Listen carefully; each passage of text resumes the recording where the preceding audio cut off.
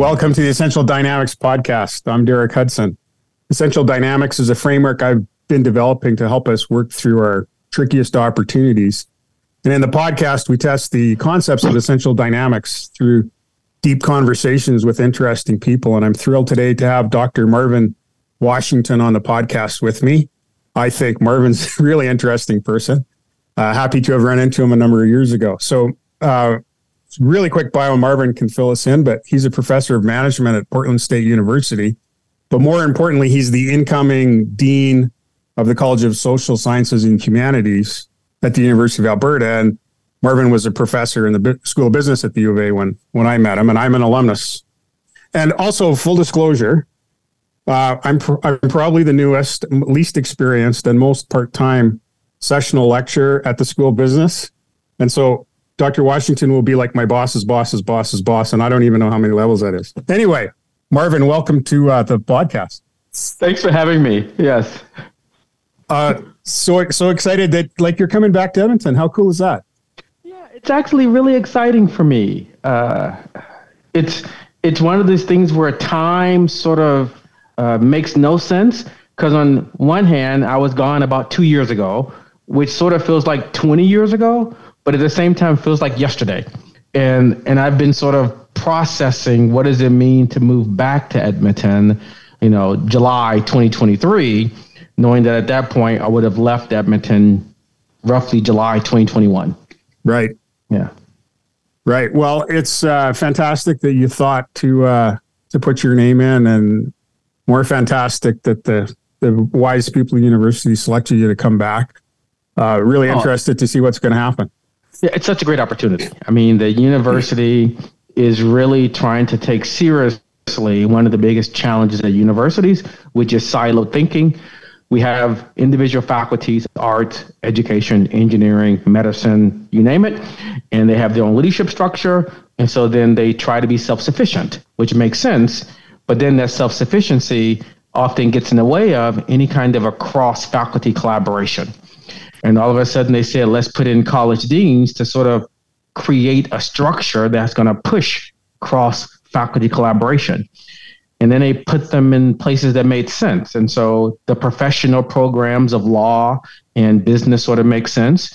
The accreditation programs of like education, accounting, and law make sense. And then you think about arts, just about all of those programs, you want to have a strong arts background and a variety of different majors and programs that are almost like connecting to that: education, sociology, political science, and then the arts itself. That sort of makes sense to start thinking creatively about how can we build partnerships, meaningful ways to collaborate and not get caught up in the bureaucracy of who gets the credit hours, who's teaching it, who gets to say this person was in this major or not, because no one thinks about that when you leave university. No one really asks you sort of which specific class you took this from. They're just interested in what do you know and what you can do. Well, I'm really excited about that. So essential dynamics really is a way of starting into systems thinking. And one of the things that I've found as I've explored it and looked at situations I've been involved in and talked to people is, the human tendency whenever we run into something complex is we break it down, assign it out, and immediately begin to sub-optimize. And even in the disciplines that are studied in the School of Business, it's all broken down and sub-optimized. And so I'm part of a little bit of an experiment, because my major in my undergrad was accounting. I got my chartered accountant designation. I'm also a certified management consultant, and I've been working in management and strategy and leadership as an executive and as a consultant. And now I'm back at the Faculty of Business teaching business law with an experienced business law teacher who wanted to get more of a business approach to this course on entrepreneurship and business law. And no, it sounds fascinating. All of the stuff that I'm interested in is the intersection of all those things. So no, you said it about the desire to break things down into smaller pieces. There is this it's part icebreaker, but part like consulting exercise that you may have actually done. You would have the individuals in the room, and they each get a piece of a picture that tells the story, and they can't show other people their pictures, but they have to put them in order to tell the story. You start with 40 people, each with their own picture, and 3 minutes in, you end up with 10 groups of 4. Because once I find the person whose picture is next to mine on either side, I'm done. I understand my part of the story. Yeah. And you'll literally be in a room and you'll see one big circle of 40 turn into 10 circles of 4. And then the next hour before they finally realize that the goal is for the 4 to talk to another 4, to talk to another 4.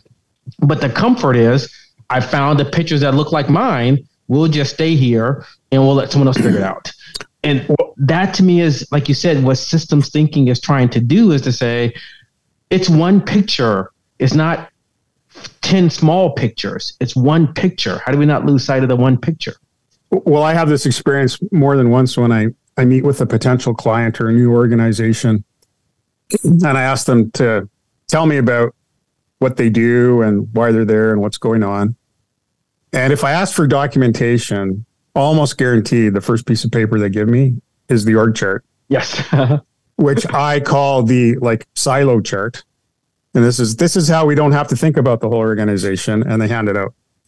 And so so let me just back up a little bit because I want to jump into your stuff. So Essential Dynamics is a way of thinking about the things that we do in a systematic way by forming it up with the idea of a quest. So we're on an epic quest. And epic quests are only meaningful because we have a really important purpose and we have to accomplish that in the face of opposition. And the other parts of that I look at is that there's the people who are involved in the quest and the journey that they have to take. So I just reduced that to people, path, and purpose. Mm-hmm. And then for each of those, I'm looking at the opposition or the dynamic forces that you face. So on the purpose side, there are conflicting purposes that we have to deal with, which we call purpose X and purpose Y. On the path side, there's things that drive us forward, and there are things that hold us back, which we call drivers and constraints. And then on the people side, the way I've come to understand that is each of us is an individual who wants to be true to ourselves, but we also want to be part of a group. So that's the way I look at a lot of things. So I picked up your book, Lead Self First Before Leading Others. I've got another book, which I'll probably reference, which is similar title. And I can't remember right now because it sounds so much like this one. Leading Self or something like that, I think it's called, which I totally understand and acknowledge that principle. And I was interested in seeing that. But then when I got into your book, I'm seeing a lot about multiple purposes, drivers and constraints, certainly the importance of defining one's purpose. And then the other thing was this idea that you could have a plan for your life that was a model that was separate from what you actually do, which then allows you to work on it. And there's a recent podcast about 4 or 5 ago with my partner, Ann McTaggart, where we talked about the business model, and the business model is the boss. And so I started to read this and I think, where did Marvin and I touch? How did Marvin and I touch the same source? And let me get Marvin on and have him explain it better than I've done so far. So I'm going to leave it to you to figure out where to start. But systems thinking, leadership, Marvin's wisdom, go. Yeah, I'll start with probably 30 seconds of a preamble, because that helps understand my thinking on this. Why was this even a question for me? Undergrad degrees in engineering. And like most engineers back in the 80s, I was so excited to get a job at Procter & Gamble, manufacturing Zest bar soap, pumps, equipment, electrical. We got something I can get my head around, soap. You see it in the grocery store.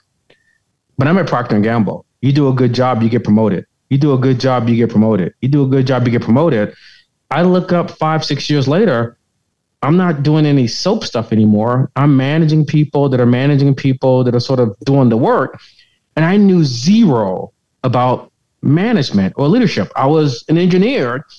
And so I love your word about this quest, because I think that was my quest to sort of say, well, I guess I got to figure out what leaders do. Well, what do leaders do? And that sort of took me on this consulting world with some colleagues that used to work at P&G as well. We were doing large scale change, the Postal Service, the country of Botswana. And we had this like really silly epiphany. The work that people are being asked to do is really hard. So then why are they doing it? And that really became our sort of beginning conversation about purpose. All the low-hanging fruit was done 20 years ago. I used to crack this joke with a lot of leaders. And I would say, if you think about your job, it really is to come in and to solve hard problems. Because if there were zero problems, we wouldn't need as many leaders. We would go back to the Wizard of Oz. One person would run the entire thing. And if you get promoted from solving these hard problems, your reward is what? Harder problems. So then before we come as consultants and tell you like, here's the easy philosophy or just do X, we wanted to stop and have people really internalize, why are they raising their hand to solve these problems? And in some cases, they begged to solve these problems. And this is me talking to myself. I raised my hand to be the college dean. I interviewed. I filled out paperwork. I met with people. And in all the interviews, I'm pretty sure I didn't say I'm an average worker. I'm pretty sure I tried to convince everyone I'm a hard worker. I can work with difficult people. I can get a task done in uncertainty. Like I begged for this job in some sense. And then I get the job. And what do you and I both hear? This is a hard job. Who wanted us to do this job? I'm going to sit here until someone comes and does the job. So it felt like for me in a lot of my own moments of clarity, which became sort of my work, let me help you get really clear on why are you trying to do this work? So what are you trying to get accomplished? I love your phrase of what's the quest? Because in some sense, I'm asking you to stop and to think about what quest are you actually on? And it may be different than the quest of the person that had the job before you. Because they may have similar goals or similar deliverables, but different paths, different people involved in getting that done. And I think it's easy to not think about it. We have people that come into work excited, and then they become unexcited, and then they become negatively excited, right? Trying to make bad things. Well, how does that happen? They forget the quest. Yeah. They forget what connected them to it in the first place. One of the reasons the quest resonated with me was because it legitimizes it being hard. Yeah. And you can't say in the middle of an epic quest, hey, just a second here. This is hard, because that's the whole definition, is to overcome the challenge, right? And I think there's something that's happened in society. Maybe it's because we've become affluent, where it seems to be a better idea to get stuff without the effort. And maybe it's like, obviously we need to protect vulnerable people, but if we protect all of our people all of the time from, being hurt or having to work hard or being discouraged, then when you get an organization and you get that first promotion and you get the hard question, and then you say, well, that's not what I signed up for. Yeah. I think we've got way more capacity than we think. And I think, and that's why for me, it's such an internal question, because if I've never thought about what's the quest I'm on, then I love your phrase, when I get these constraints, when I get these problems, I look to blame someone. I look to, well, I only wanted the cool parts of the job. Someone else is making me do the bad parts. But if I said, and there's other people that say the same thing, all the quests you choose, you almost relish some of the bad because it creates grit, determination. It's a cool story afterwards. I mean, I know people that will do crazy, they do 100-mile races. They hate it while they're doing it, but they tell the story of the 100-mile race every time we talk to them. Yeah. No one tells a story about the 100-feet race. Right. There's no story there. And so it isn't that I want it easy, but I'm choosing the hard. I'm choosing to go on this path. I'm choosing to find different ways around it. Let's actually stop and think about that for a minute. And it isn't a quick answer, as we both know. It isn't in 20 minutes, I help you figure out why you're doing this. And I think a part of the struggle now is we've lost the capacity to sit with difficult questions. Now, as soon as I start to sit with it, I Google it, I YouTube it, I TikTok it, and I think I have the answer because in 18 seconds, I see a quick, in 3 steps, do this. And what we're both saying, what you're saying really wonderfully is, that's just not how these quests work. That's not how purposes work. That you won't get it resolved in a 25-minute, half-hour comedy sitcom. Yeah. You're going to get it resolved. One of the things that you emphasize is a lot of that, and in your book, because it's about personal leadership, is that inner journey is something you have to go on your own, and nobody can do it for you. And it has to be, you have to do the work. And you and I are both trying to help people do it. Yeah. And there is definitely the potential for that, but you can't outsource this stuff. And this is why, and I know as soon as I bring in sport analogies, people like sport analogies, but this is why so often we bring in sport analogies, because no coach can make the player want to play. Yeah. If the player doesn't want to play, no coach can make that happen. And we even have a term for it. This player is coachable, which basically means the player wants to do what it takes. Then the coach can come in and do wonderful things. We can provide structure. We can provide guiding questions. We can provide some prompts to have you stop and think. You have to stop and think. A phrase, and I got this from someone else, and it's a phrase that I use all the time. Talking about work is not work. And so often we want to talk about, what's purpose? We want to talk about hard problems. Well, yeah, we talked about it. We still need to go and figure out the hard problems. Again, I can talk about the need to go on a 15-kilometer run. I'm only going to get better if I actually go on the 15-kilometer run. Or go on a 5-kilometer run, throw up, and then go back out again the next day. Yeah. And I'm totally okay with all the reasons why, but if you're at work, hopefully no one has told you it's going to be easy. Hopefully. So assuming no one told you it's going to be easy, your question is, why are you choosing this hard work? Because you can go do something else, but that something else will be hard as well. Also be hard too. And it's also hard to not have a meaningful purpose, not have financial resources. Yeah. That's hard too. And that to me is the sad part. The sad part is, again, if I had a better word, I'd use it. It's the walking zombies. It's the people that really go from pain to pleasure. This feels good, do more of this. This sucked, so I left that. Because so much potential there, and they're not even utilizing it. They're not capitalizing on the inner potential inside of them.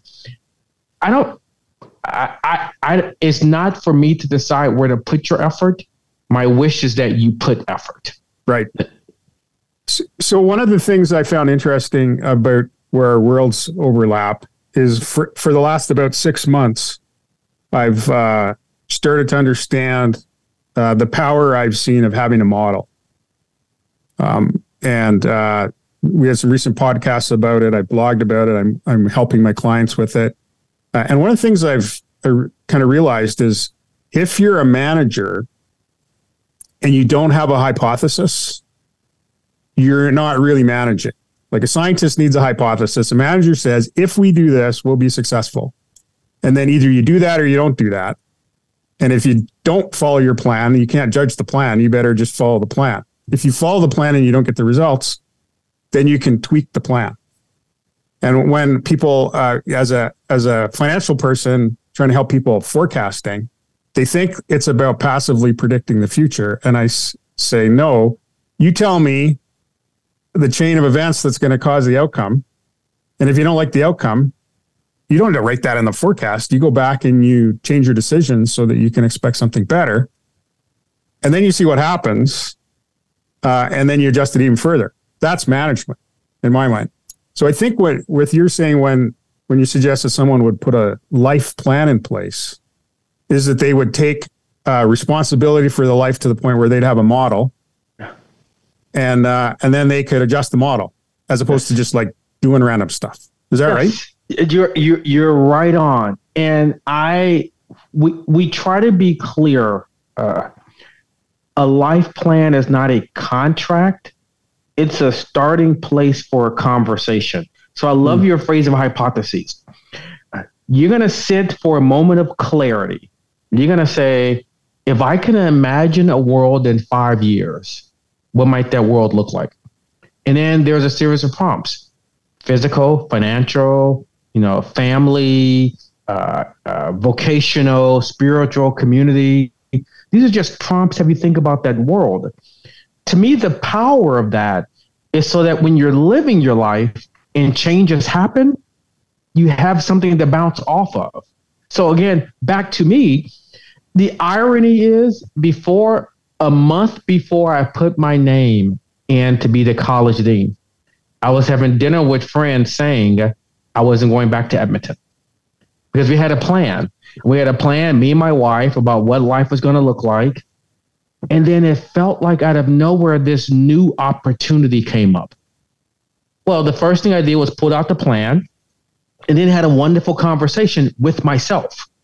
What about this new opportunity can help me reach my plan better, different, quicker? And then what parts of my plan do I need to talk about and think about to take advantage of the opportunity? So that it's both. It's not on a plan, get rid of it, but it's also never need a plan, just do whatever comes in front of me. The life plan is a way to have that conversation. And now my wife has one as well. So you can imagine I had the conversation, she had the conversation, and then we had the conversation. It took a while for us to get to that level of conversation so that we're not reacting emotionally, because guess what? Our world is going to change come July of 2023 when I'm in a much bigger role, much more expansive role. We're in another city. It's a change to her, a change to our 3-year-old son. It becomes really easy to start pointing the fingers and to start saying, well, you told me this and no, we sat and had talked about it. Change happens, and change will always happen unexpected, unintended. But it's a process. It's a model to have the conversation about that. And that's the part to me that's really exciting about something like a life plan. So you've introduced this to all kinds of other people.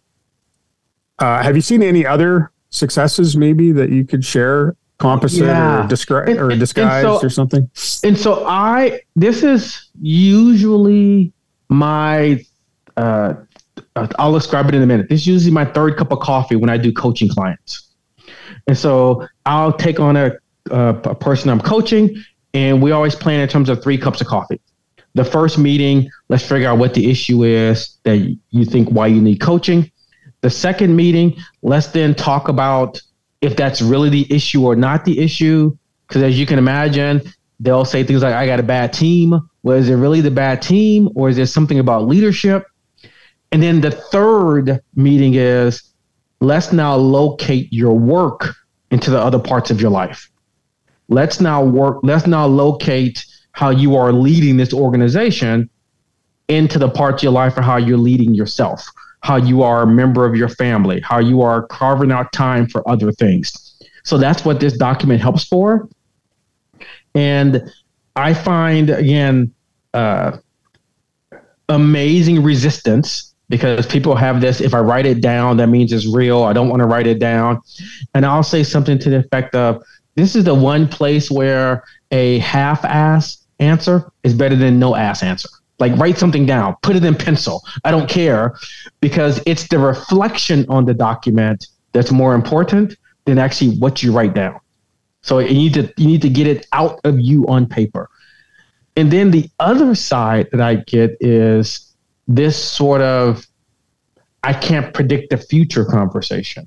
And I'm like, but we're not predicting the future. We're imagining the future. And when I can get clients to get there, they'll reach cool insights. I've had usually clients get less, looking for, the anxiety goes away because they recognize what they're trying to do is hard. So I'm the CEO of a company. We were tasked with doubling sales. And then they get there in 2 weeks and go, this is hard. Well, yeah, doubling sales is really, really hard. So that's usually what I mean by the anxiety. I call it the second stress. Work is stressful, but sometimes we get stressed over the stress of work. Right. Yeah. And so having a plan helps us with the second stress. So I'm not nervous because I haven't found a magical way to double sales in 2 seconds. If it was that easy, the last person would have figured it out. They want you to figure it out because it's hard work. So then do the work of figuring it out. And that's what the plan helps you with. It helps you think that through. I've had many sort of leaders be reminded that they're in a relationship with someone, and that if they're doing a work plan that doesn't include a family plan, that's the easiest way to make your current partner your last partner. Yeah. And so whatever work plan you need, how does this connect to your family plan? And on both sides. I've had work plans that say, you know what? I had a wonderful conversation with my partner. And because of this, we both realized I'm going to be putting in 15-hour days. So we've had to readjust our family so I can put in 15-hour days. I've had other people say, you know, I thought about this. I don't want to put in 15-hour days. So I'd had a different conversation about work and everything else. You win on both sides, but why not have those meaningful conversations? Again, I go back to let's get clear on the quest. Let's get clear on where we're going and who we're going with. Hey, Marvin, this is fantastic. And as I told you, the last 20 minutes took 6 minutes of perceived time, and we've run out of time. So we're going to have to do this again real soon, surprisingly soon. And so just to pull it together, you're saying that the life plan helps you get the sense of the quest, and then put some stuff down about the journey, which allows you to think about it, talk about it, act on it, which may not be how the journey turns out. In fact, it probably won't be. Exactly right. It gives you a moment, as I tell people, it gives you a moment in time of clarity so that when life comes at you, you can bounce it off of something. You can have a discussion about something. To avoid what so many of us do is run from pain to pleasure. Well, and I have to say, I don't think I've thought of it that way, but I have to say that in my own imaginings about my future and my planning and my scenarios and stuff like that, from time to time, I've had a moment of clarity, which has then later happened. Yes. To a consistent enough degree where I know what I'm going to do because I've been there in my mind anyway. Exactly. And it's a way to get through that scenario and continue on the quest. You got it. Yep. Okay. Hey, Marvin, thanks very much. If people are interested in your work, how can they find you? Yeah. So the easiest way is if you Googled Marvin Washington, you'll find me on I have a website there. Just make sure you look for a Professor or Dr. Marvin Washington, because there's a football player named Marvin Washington. I'm not that person. You're not that guy? You wish you were, but you're not. Okay. Yeah, that person's like 6'7", 290 pounds or something. Yeah. That's not me. Okay. Yeah. So we'll put the links to your actual website in our show notes. This podcast is brought to you by Get Unconstrained, or by Unconstrained, and our website, getunconstrained.com. We'll also put those notes in. The guy you'll find if you Google me, Derek Hudson, is a famous portrait photographer. I do landscapes. That's the only reason I'm not as famous as him for my photography.